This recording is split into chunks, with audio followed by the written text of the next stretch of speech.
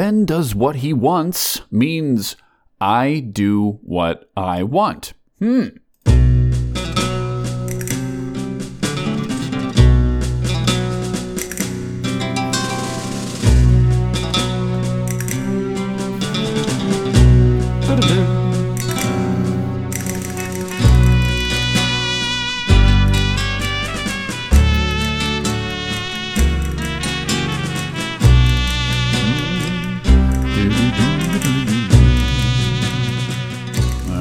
We're going to mix things up a bit this week in light of the big lotto prize last week. I got very curious about the lottery. In fact, Brooklyn, my girlfriend, and I bought tickets for the last 2 weeks in hopes of winning the big old lump sum. And these were my first lottery tickets that I've ever purchased on my own, I believe. I can't recall any other time, which probably means that I haven't. So this is called How About That? That's what I'm going to call this new variation of Ben Does What He Wants. How about that?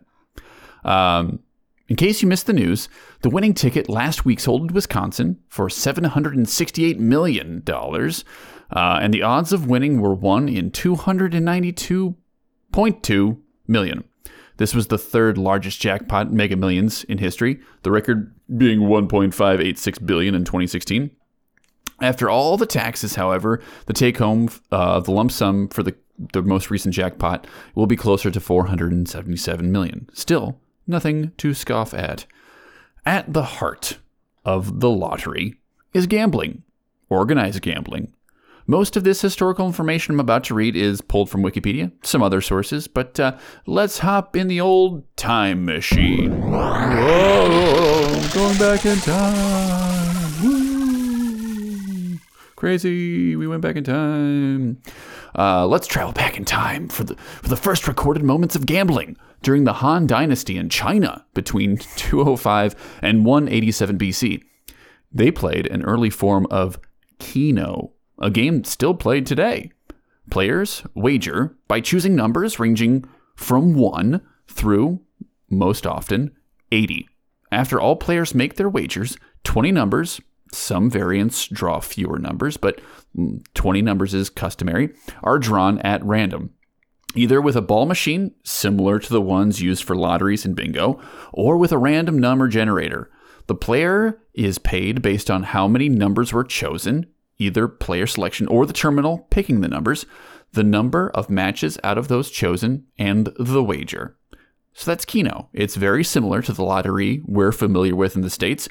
At its beginning, Keno was believed to fund government projects, including the Great Wall of China. How about that? All right, we're going to jump back into the time machine. Whoa! We're back in the time machine. Whoa! Jumping forward in time to the reign of Caesar Augustus in Rome, 27 BC to 14 AD, and the first recorded use of governmental lotteries in Western civilization. Similarly to the Chinese, Romans used the funds raised by the lottery to repair the city. In contrast, the prizes were not money, but quote-unquote articles of unequal value. Not entirely sure what that means. I looked it up, but it sounds like a jip. Hopping back in the time machine. Whoa! Oh my gosh, we're moving in the time machine again. I'm having fun with that. We go to medieval Europe in the 15th century. This was the first recorded the first record of money being given as a prize in Western civilization.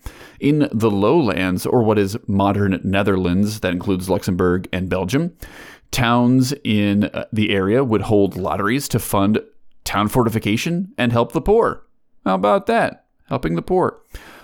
A record dated May 9th, 1445 at Les Écluses refers to raising funds to build walls and town fortifications with a lottery of 4,304 tickets and a total prize money of 1,737 florins, worth about $170,000 in 2014. In the 17th century, sounds like we're going back in the time machine. Whoa, man, a lot of time machines in this thing. How about that? It was quite usual in the Netherlands to organize lotteries to collect money for the poor in order to raise funds for all kinds of public usages.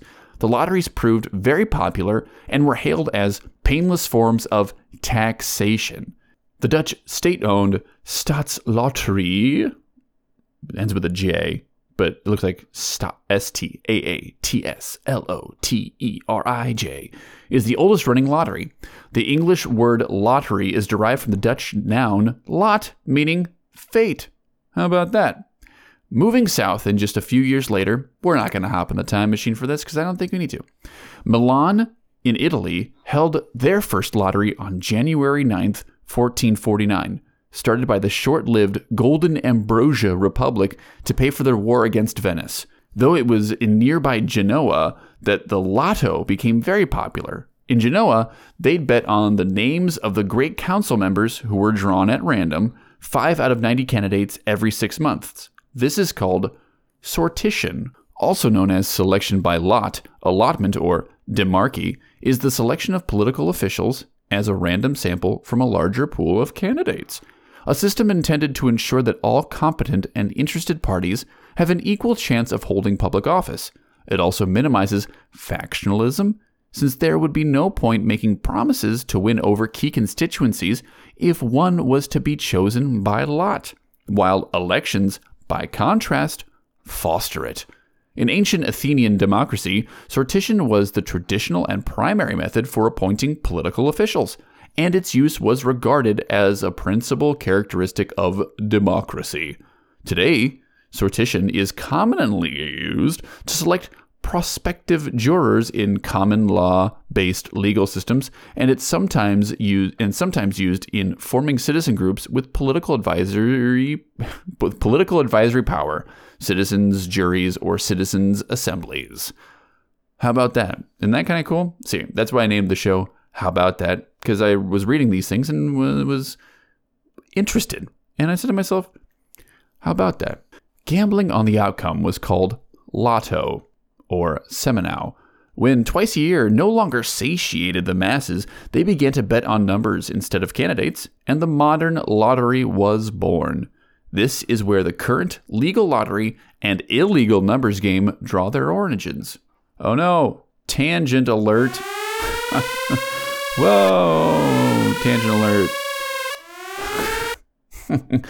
The numbers game, also known as the numbers racket, the policy racket, the policy game, the Italian lottery, or the daily number, is a form of illegal gambling or illegal lottery played mostly in poor and working class neighborhoods in the United States, wherein a bettor, as in someone who bets, attempts to pick 3 digits to match those that will be randomly drawn the following day.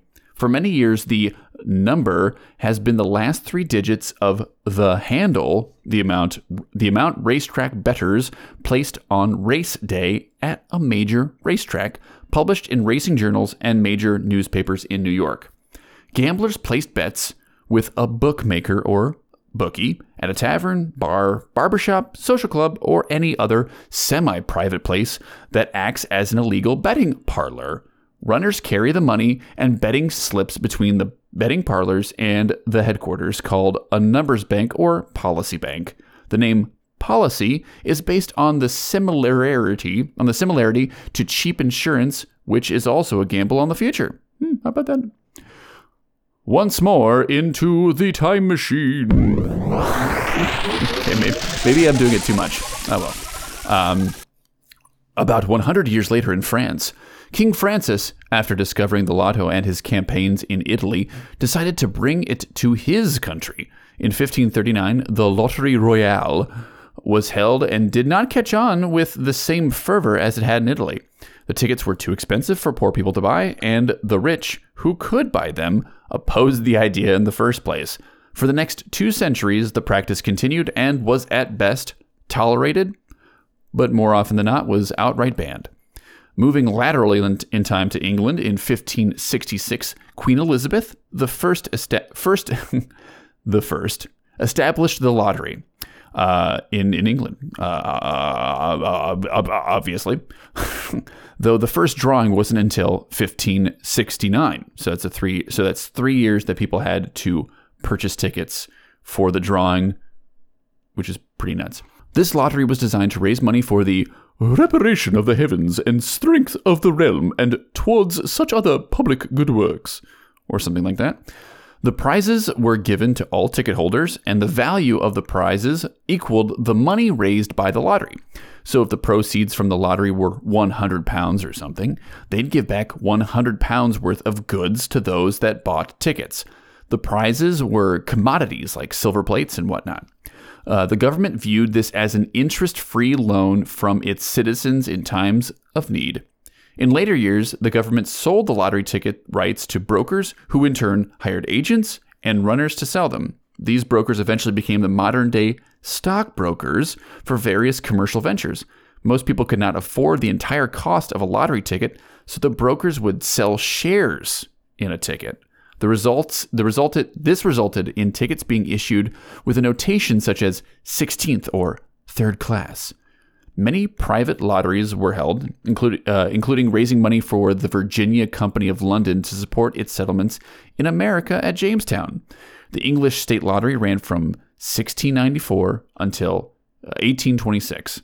Thus, the English lotteries ran for 250 years, until the government, under constant pressure from the opposition in Parliament, declared a final lottery in 1826. This lottery was held up to ridicule by contemporary commentators as the last struggle of the speculators on public credulity for popularity to their last dying lottery. Hopping back into the laterally moving time machine, which, does that have a sound effect? Oh, it's the same one. Well, there you go. Live with it. We go to the American colonies in 1612. In Jamestown, Virginia, King James I allowed the Virginia Company of London to set up a lottery to help the settlers establish themselves. These became very important in the colonies both privately and publicly. It is on record that 200 lotteries were established between 1744 and 1776.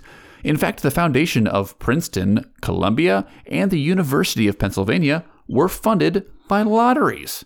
How about that? Naturally, they were also used to fund wars. The Commonwealth of Massachusetts used lottery funds to fuel the expedition against Canada during the Indian-French Wars in 1758. Benjamin Franklin organized a lottery to raise money to purchase cannon for the defense of Philadelphia. Several of these lotteries offered prizes in the form of pieces of 8. George Washington's Mountain Road Lottery in 1768 was unsuccessful, but these rare lottery tickets bearing Washington's signature became collector's items. One example sold for $15,000 in 2007. Washington was also a manager of Colonel Bernard Moore's slave lottery in 1769, which advertised land and slaves as prizes in the Virginia Gazette. That's a lot of information. You guys keep hanging in there all right? At the outset of the Revolutionary War, the Continental Congress used lottery tickets to raise money to support the colonial army. Alexander Hamilton wrote that lotteries should be kept simple and that everybody will be willing to hazard a trifling sum for the chance of considerable gain and would prefer a small chance of winning a great deal to a great chance of winning little. Smart guy. Taxes had never been accepted as a way to raise public funding for projects, and this led to the popular belief that lotteries were a form of hidden taxation. At the end of the Revolutionary War, the various states had to resort to lotteries to raise funds for numerous public projects. Go figure.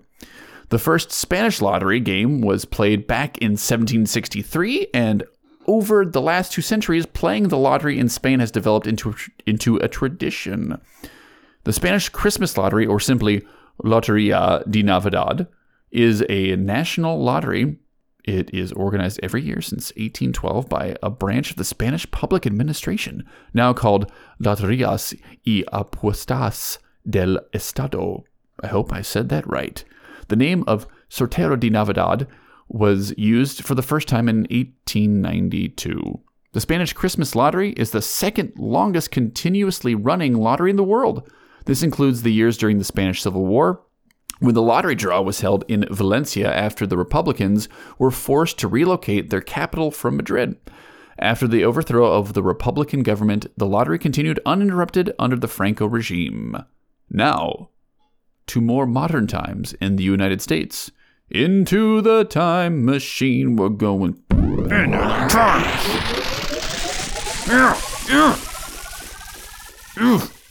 So fast. We're doing it twice. Lotteries are operated at the state level in the U.S. 44 states and 3 territories operate state lotteries, and nearly all of them are members of the consortium that operate regional games and the 2 near-national games, the Mega Millions and the Powerball. In January 2016, Powerball set the record for the largest lottery jackpot in the U.S. history, with its January 13th, 2016 draw having an estimated jackpot of about $1.5 billion. So I think I might have said earlier there was Mega Millions. Clearly, it's the jackpot of the Powerball, not Mega Millions, that set the record. The precursor to legal lotteries was the underground numbers game of the 1800s, which I mentioned briefly earlier, which operated out of policy shops, where bettors choose numbers. In 1875, a report of a select committee of the New York State Assembly stated that the lowest, meanest, worst form that gambling takes in the city of New York is what is known as policy playing. The game was also popular in Italian neighborhoods known as the Italian Lottery, creative, and it was known in Cuban communities as bolita, or little ball. By the early 20th century, the game was associated with poor communities and could be played for as little as 1 cent. The game's attraction to low-income and working-class bettors was the ability to bet small amounts of money, and that bookies could extend credit to the bettor. In addition, policy winners could avoid paying income tax. Different policy banks would offer different rates, though a payoff of 600 to 1 was typical. Since the odds of winning were 1,000 to 1, the expected profit for racketeers was enormous. Gigantic. Huge. The first modern government-run U.S. lottery was established in Puerto Rico in 1934, followed by New Hampshire in 1964. 30 years. In 2018, Ohio became one of the first states to offer people a digital lottery option. The technology developed by Link3 or Link, LINQ3, tech companies, allows players to play the lottery on their smartphones. Sounds safe. Australia, United Kingdom, Spain, Canada, Thailand, Malaysia, and Mexico have national lotteries as well. Good. Learning something? I learned a lot. There is also a great deal of thought into why we purchase lottery tickets and the math behind it. I tried my best to slog through the jargon and pull out the nuggets that are easiest to relay to others, because there's a lot of... It's very hard to understand if you're not a mathematician, and I'm not a mathematician. The lottery, if you're a practical person that makes choices based solely on rational and reasonable information, go figure, the lottery is not for you because it is gambling. There is, however, formulas and that account for risk-seeking behavior in humans as a factor in our decision-making. So they take into account that one of the reasons we buy a ton of lottery tickets is because we like the thrill, the risk. Another thing they account for is for the fantasies a person allows themselves to experience when they purchase a lottery ticket. So it's as a form of escape.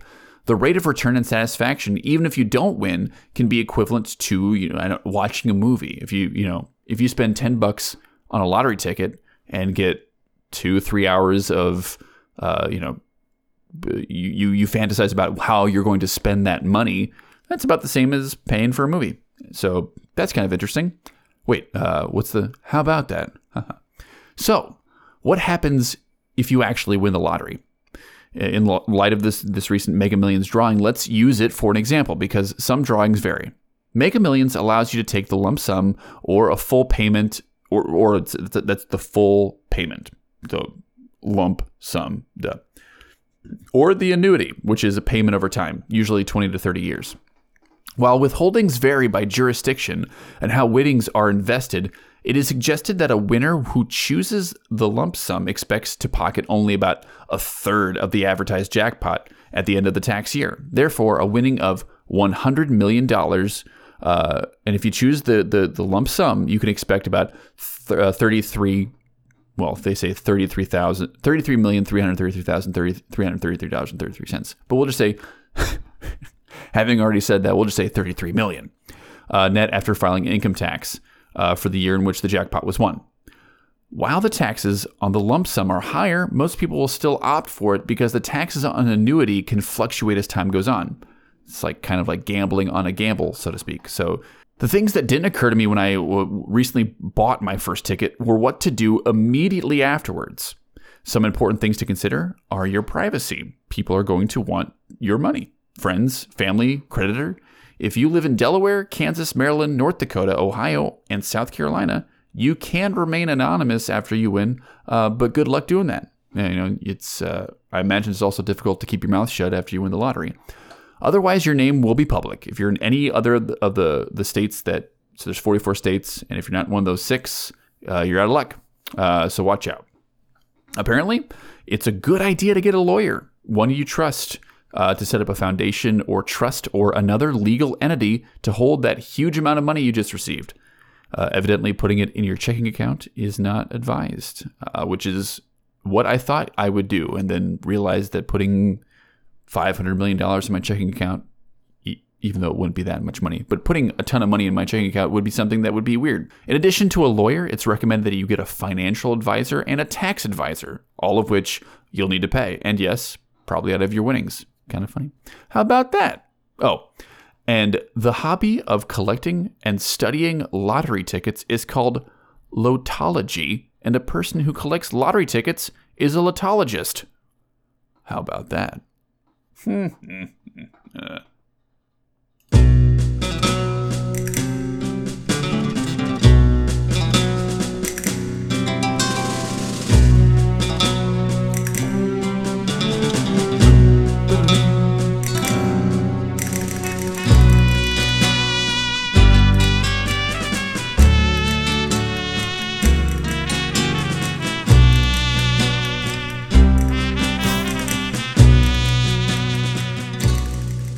Thank you all for joining me for this new episode of How About That? Sound effects, the ones I played a lot, provided by Zapsplat.com. So check them out. They got a lot of sound effects. You gotta be real specific with your searches, but they got a lot of sound effects. This will be my last episode for about a month and a half. Look forward to me in mid-May. We're going to be doing some more episodes. I got WrestleMania Late to the Party stuff coming up with friends of the show, Byron and Dan. And there's going to be other stuff coming down the line. Some more of these if I like them. I might never ever do this again, but I run into a lot of interesting information when I do research for podcasts. And sometimes I just want to write them down and read them out loud. So I hope you got as much out of this as I did. Check me out. Go to my website, benschlofelt.squarespace.com, if you want to email me about stuff, or if you want to hear like me do one of these about whatever subject you're thinking. As long as it's interesting, I'll probably read about it. So I'll see y'all in a month and a half or so. All right. You take care out there, folks. It's a rough world. That's why we need love and compassion to get through it all, if you know what I mean. How about that?